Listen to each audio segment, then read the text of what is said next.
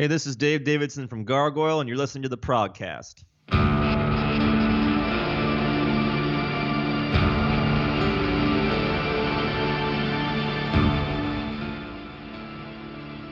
Welcome back to another episode of the Progcast. I'm your host Dario, and calling today from Boston, Massachusetts is Dave Davidson from Gargoyle. Hi Dave, how is it going? I'm doing good, Dario. Thanks for having me on. Fans of tech death metal might know your name from Revocation, but you have a new project, as we just heard, and that project is called Gargoyle. And maybe you can introduce us to the how this project came to be in the first place, and with whom you started it. Sure. So I started this band with Luke Roberts a few years back. Luke and I had met when Revocation was on tour. His band Ayahuasca had opened for us, and I was already a big fan of Ayahuasca. He also plays in a anonymous black metal band, which I cannot reveal the title of, but I'm a big fan of them as well. And we just sort of got the talking, where there was a mutual respect for one another as musicians. And we just kind of hit it off and talked about maybe doing a project. When I got home from that tour, sent Luke some ideas. We just started trading ideas back and forth all over the internet because Luke is from Toronto. We actually ended up writing songs relatively quickly. So we were clicking right off the bat when we were writing together. So yeah, we started off with nothing, and pretty quickly we just started writing song after song, and the floodgates just really opened up creatively. So that was the beginning of the band. All right, and then you released an EP with 2 songs, I think last year or 1.5 years ago, something like that. Mm-hmm. And that kind of landed you a deal with Season of Mist, and there you are about to release your self-titled debut album, right? Yeah. So the 2 songs on the EP, they are also, or the titles are also to be found on the album. Did you re-record the songs or just took them as they were? Oh no, we re-recorded them entirely. So the EP songs were really just demos. I mean, they didn't even have real drums on them. All right. So I think they sounded good for a demo, but the songs on the actual record sound so much better. Everything from the performances to the quality of the recording, and we changed it up a little bit here and there. Like on the EP that we did, it's a guitar solo on the end of Acid Crown, and on the actual record we have a saxophone solo there from my friend Eric. Yeah. Now to the probably difficult question of today. How would you describe the sound of Gargoyle? Let's just keep it simple and call us prog rock.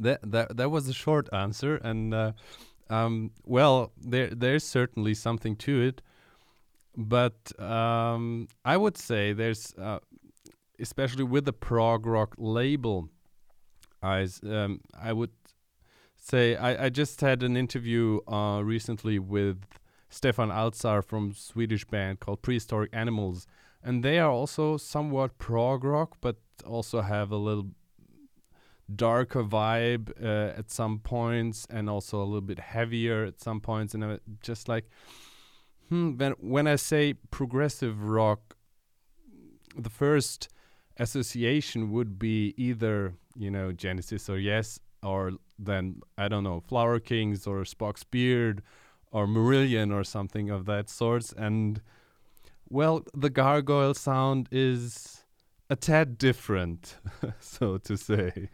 Yeah, oh, for sure. Well, I think about we're progressive in the true sense of the word, where, when you, it's funny, certain genres, like, you start to associate with different bands, and I think that's why people want to try to like put all these labels on it. But you strip all that stuff away. I mean, certainly there's like heavy metal tendencies of the band, right? There's no like death metal influence like in the vocals or anything like that, but there's certainly really heavy moments, really dissonant moments.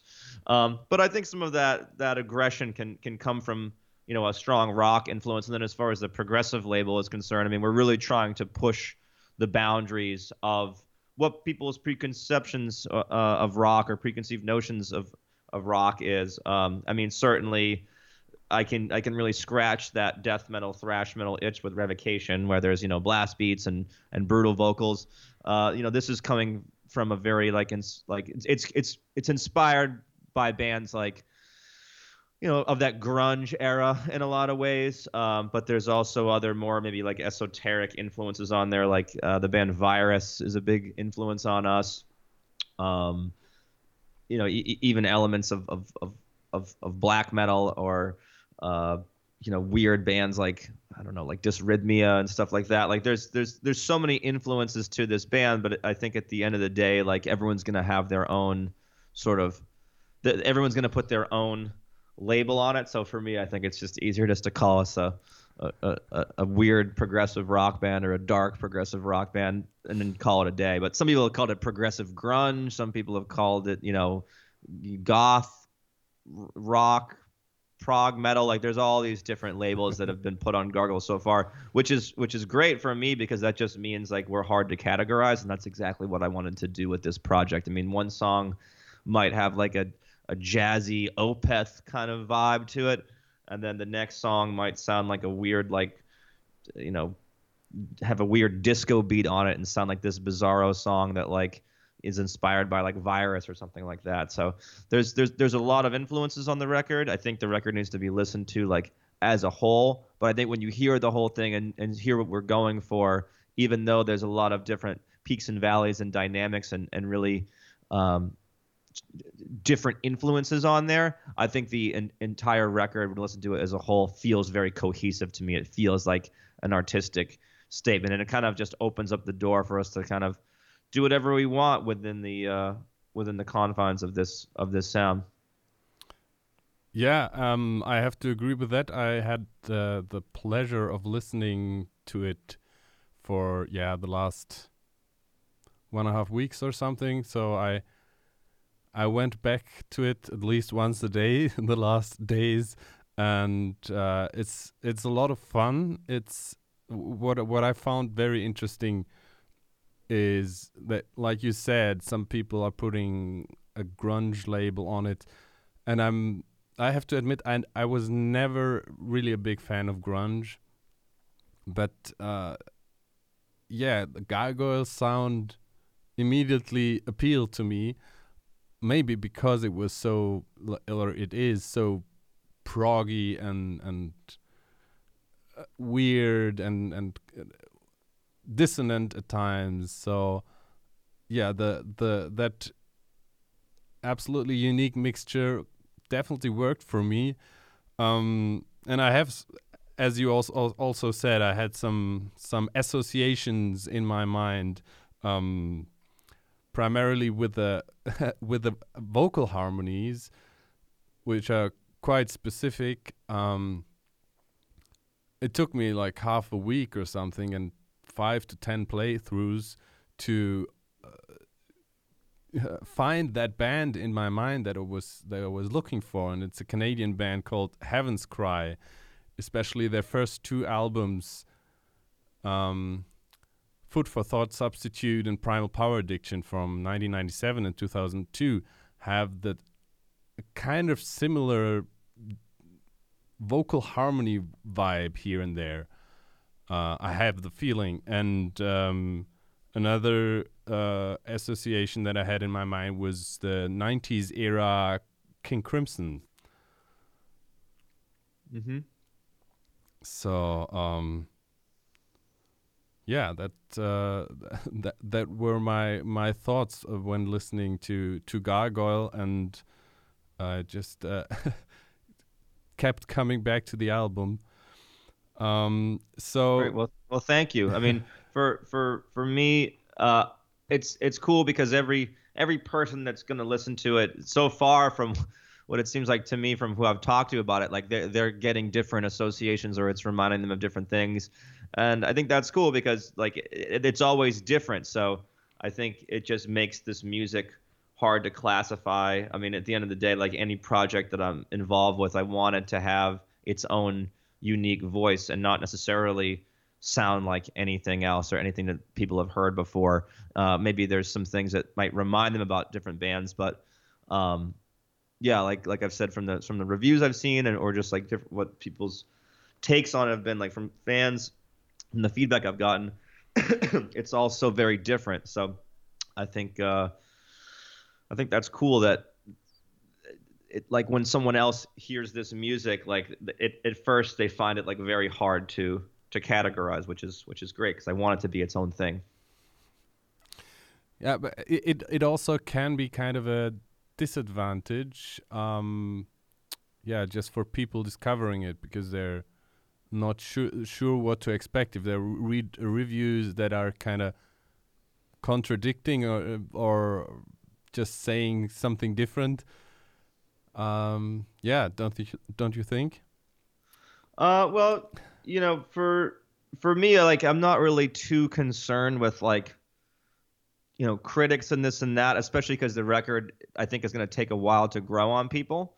So I think people are gonna get it, and if they don't get it right away, like hopefully they'll get it with like several listens because it's not like an easily digestible record. I think there's like some real beauty to it, but it's not just like like a pop rock record that you're gonna throw on and like just like immediately like get like the song structures. I think a lot of the songs to me are super catchy, but I also realize like I'm into like really weird like avant-garde shit. So I think we write music first and foremost for ourselves. I mean like this band certainly is a product of my and Luke's like love of different genres of rock and like we said some like avant-garde influences. So this was a record that I feel like we both really had to make, and yeah, hopefully people like enjoy it and come along for the ride. But I think either way, it's gonna make you feel something. Okay. Funnily enough, two of the latest episodes or the interviews I had this week, two other interviews. I also like the one with Stefan Alzar I mentioned, and the other one is with an Australian band called Chaos Divine that will come out. That episode will come out after this episode here, and with both bands or artists, at one point we talked about the perseverance of not giving up too quickly with certain prog records or with certain records that might not appeal immediately to you, and then after a while, if you keep persisting and keep coming back to it, it might reward you with an amazing listening experience. Indeed, yeah. And maybe we can dive into the avant-garde shit you just teased later. You also said that of course it's the you and Luke Roberts, you're the main guys behind the project. But listening to the album, I also strongly feel that the bass and the drum parts are just as equally important and crazy and tricky and proggy and make the album what it is. So who's playing with you on there? Yeah, I mean Brett Lear is the bass player, an incredible musician. He's got tons of skill and also a great ear, and he's able to come up with like really awesome bass lines. And we were able to collaborate together on some bass lines as well, which is cool. He's for as skilled as he is, he's very open to different ideas. So I found Brett incredibly easy to work with and incredibly inspiring to work with because he's such a pro and yeah, just a great teammate overall, and also a great singer. And then James Nurl, our drummer, he is just a phenom. I mean, just an incredible performer. Tons of technical ability, but also tons of grooves. Sometimes with drummers, it's kind of like one or the other, where it's like, a guy's got like tons of technical skill, but maybe like the groove department is lacking a little bit, or vice versa. but his pocket is great, and he also has just tremendous technical ability. I remember being in the studio. We tracked the drums at God City in Salem, which is Kurt Ballou from Converge's studio, and like me and the recording engineer Chris Johnson, who was recording the drums, were just like laughing like at how good his takes were. He was just like crushing it behind the kit. Anyway, so yeah, the drums and bass are definitely integral parts of our music. They're certainly not afterthoughts in any way. I think they really sort of contribute to our sound and to our style. And that was sort of one of the things that we wanted to embrace, like early on when Luke and I were talking, because we both play in heavier bands, like that I think that strange element is always going to come through, whether it's like some might call it abrasive or dissonant or whatever. Like there's always going to be some grit, I think, to the music that we write. In some ways, it's because we love to listen to that, and it's sort of like in our blood. But like there were certain drum beats that we almost wanted to shy away from, not to like limit ourselves, but because like we already kind of explore those sounds so much in our other bands. So we had to kind of come up with like other approaches to thinking about things rhythmically in order to to keep different grooves, but also to kind of like inspire ourselves from a rhythmic standpoint and kind of put ourselves outside of our comfort zone. So there's a song, for example, on the record called Ambivalent Eye, a song that I wrote that's got this like weird, like almost like disco beat from like outer space on it or something like that like really drives the music, but just like adds a different kind of swing to it entirely than maybe what some people like would expect. And that's definitely like inspired by different bands like Virus and bands of that nature that like are like have this weird kind of dark edge to them, but like the rhythms underneath almost have like a danceable quality to them. So I think combining this weird kind of dissonant riffage with like this like kind of upbeat sort of dancey syncopated drum groove, I don't know, it just does something to the ear that's like very unexpected and hopefully surprising and enjoyable. I know for me that's a song that I really love on that record. Luke's vocal performance is incredible, and in addition to the instrumentation that the bass and drums provide on that song, it really like made the guitar riffs come to life. For that song, I actually wrote down Haken Goes Avant-Garde. That was my association for that song in particular. Okay, yeah. So I never listened to all of the bands that you've mentioned. I've never listened to. Yeah, I kind of thought that might be the case, but I wanted to drop those names anyhow. Yeah. But it's funny, you know what I mean? Because you're getting these associations, and like these bands weren't influences. So it's kind of interesting. I think everyone goes in. I mean, the mind is such an interesting thing, and like in everyone's psychology, it's like you bring something of yourself to the music when you're listening to it. I've heard it been said before that like, when you're creating music, right? You're writing music for yourself or for your bandmates in the beginning, and you have a certain sense of ownership over that, obviously. But when you put it out into the world, it becomes everyone's music. It becomes like everyone has a certain sort of ownership over that, in the sense that like how like something that I was thinking when I wrote the song, it might connect with a person and remind them of something like totally different, but it still connects with them on this like emotional level because it reminds them of a time in their life, and then all of a sudden that musical statement becomes that much stronger because they're attaching it to a certain feeling or mood or band or something that's nostalgic that they grew up listening to, that they can't put their finger on of why it reminds them of that, but it does. So I think that's kind of one of the beautiful things about music, is it's so much a part of the sort of collective unconscious or whatever once it goes out into the ether like that. And that was actually something I talked about with Farida from Molasses, and that episode is going to come out 1 week probably after this episode, and they also have their debut album coming up on Season of Mist. Label mates. Yes, exactly, but a little bit of different sound, more psychedelic. Yeah. And but interesting that some of the themes that we're talking about this week, or that I'm talking about this week, where I have quite a lot of interviews, keep popping up. One question I wanted to ask about the songwriting process. So when Brett and James joined the band, did you have already most of the songs written together with Luke, or did they have the chance to have input there? The songs were mostly written between Luke and I. I would say, like they were probably 95% there.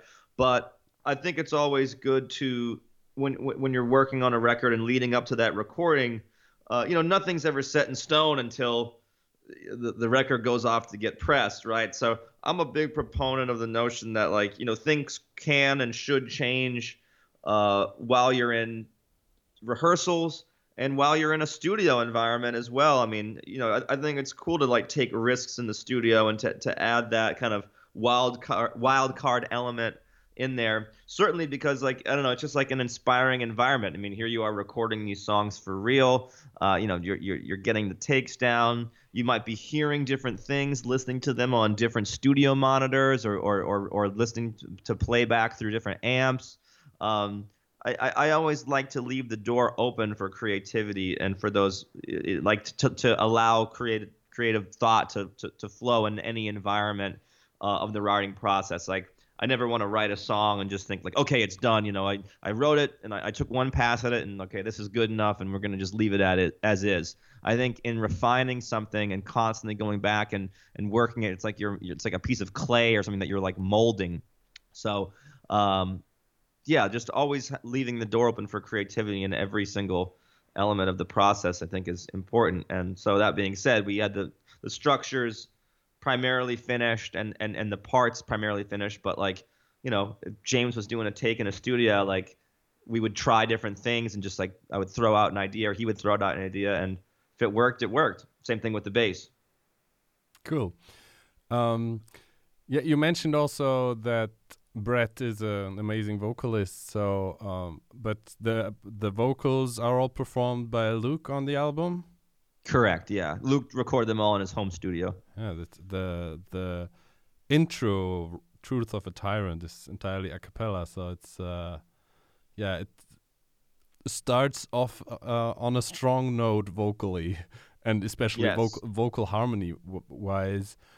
But now having a good second vocalist in the band certainly might be interesting for future endeavors, both maybe in future records or if circumstances worldwide will allow it also in the live setting. So do you have any plans further than releasing the album finally now? To tour? Both, anything. Well, I mean, we're gonna, the record's coming out, so we're gonna promote it in any way that we can. But there's no plans to tour right now. I mean, I would love to, but I'm already seeing bands cancel tours that were rescheduled. In my estimation, like, nothing is gonna happen for the rest of this year, and I would be surprised if tours happen in the spring. I think earliest would be the summertime. Potentially, like, maybe even the fall of next year. It's too tough to say without a vaccine. Yeah. And also, like, without the proper. I mean, we're still learning so much about this pandemic.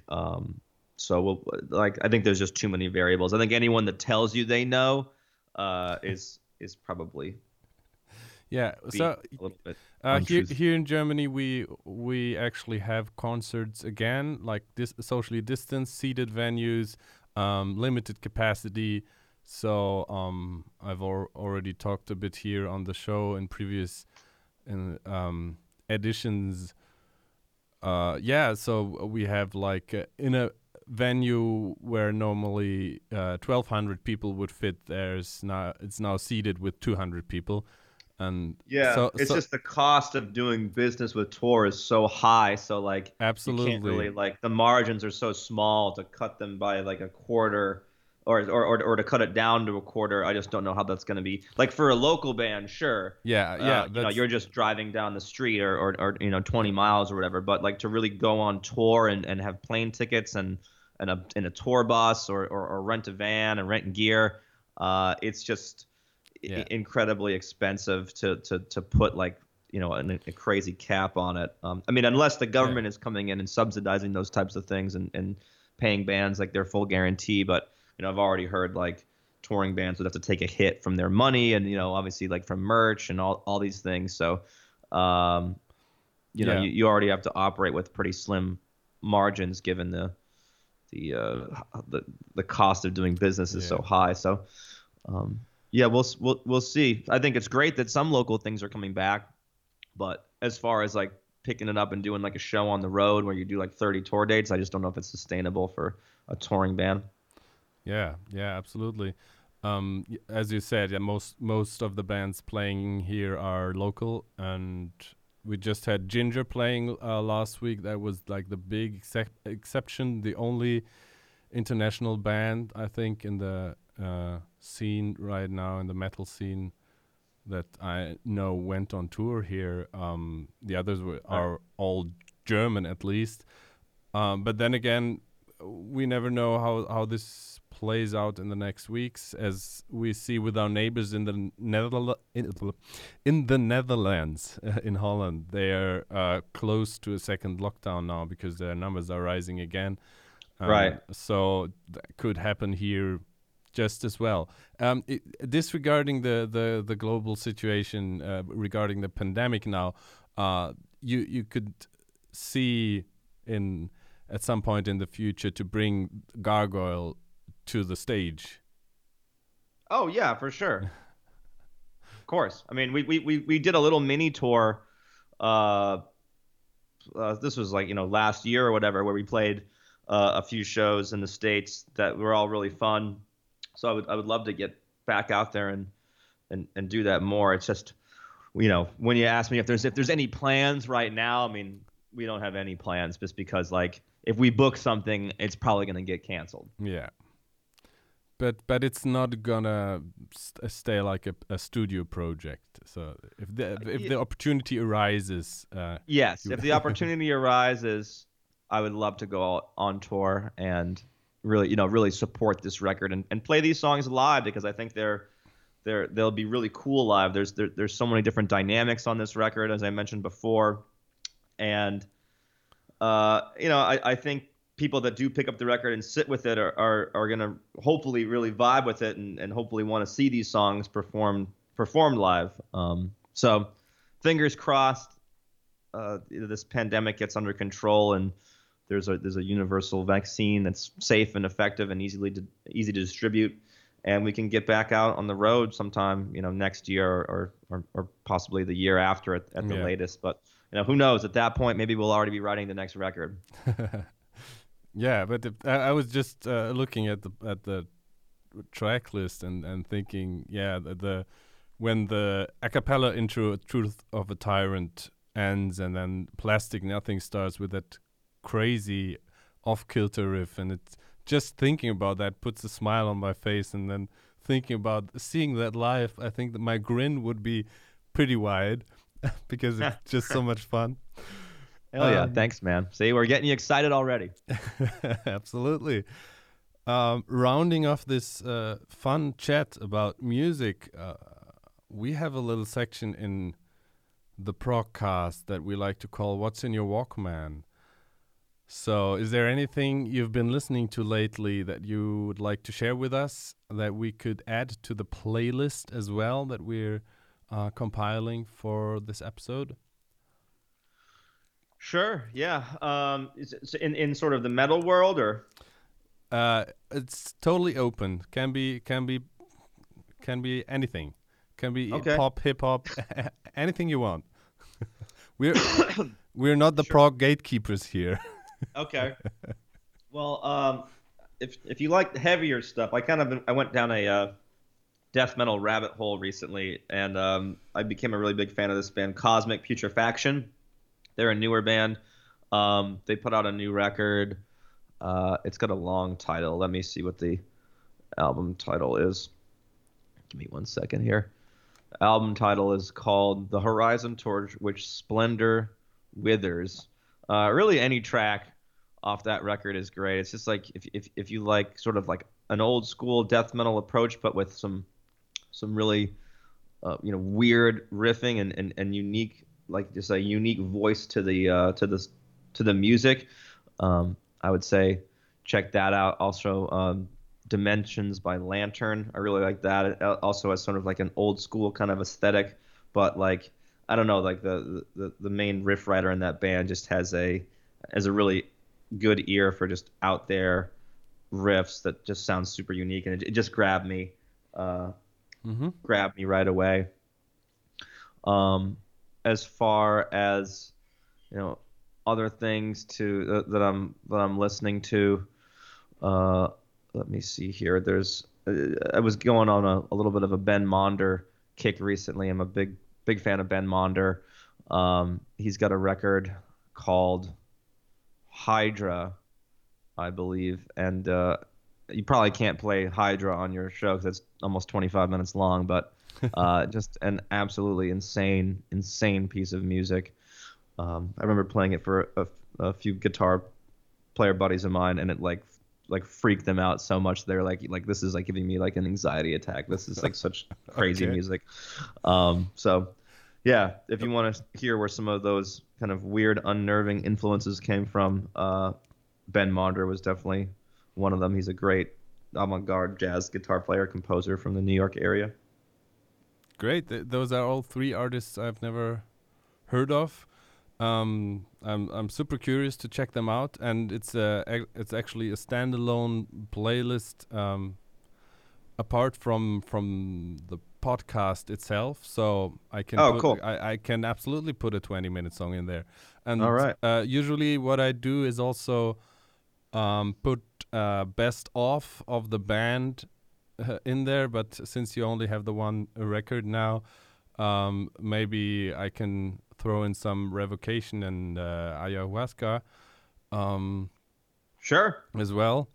Perfect. I also have some recommendations that also kind of popped up with this grunge prog / avant-garde prog theme. So last year there was or was it this year? No, it was last year.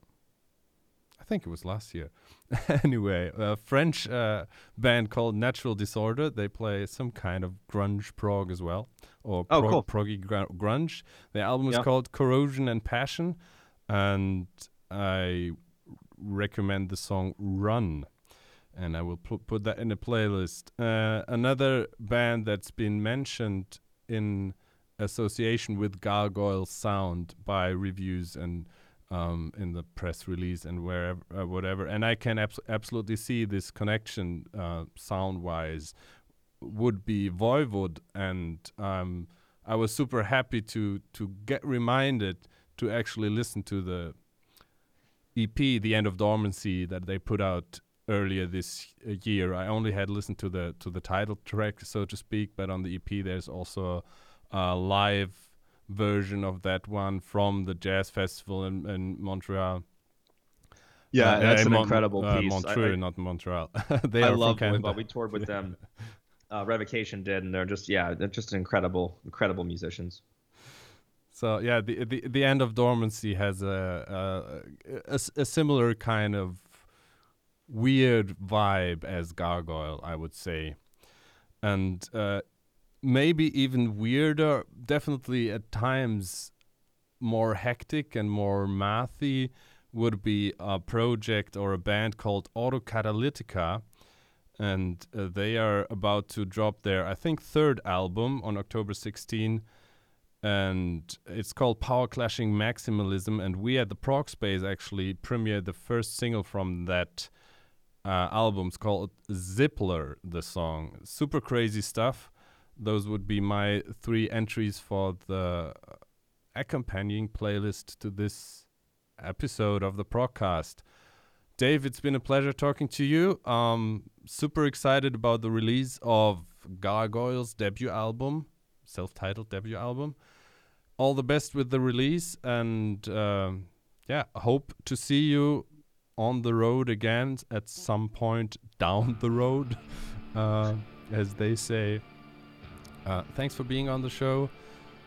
Thank you guys out there for listening, and as always, take care of yourselves, take care of your loved ones, and listen to weird music. Thank you so much for having me, Dario. I really appreciate the interview, and I'm glad you're digging the record, and I hope you all listening will enjoy it too. Thanks again, man.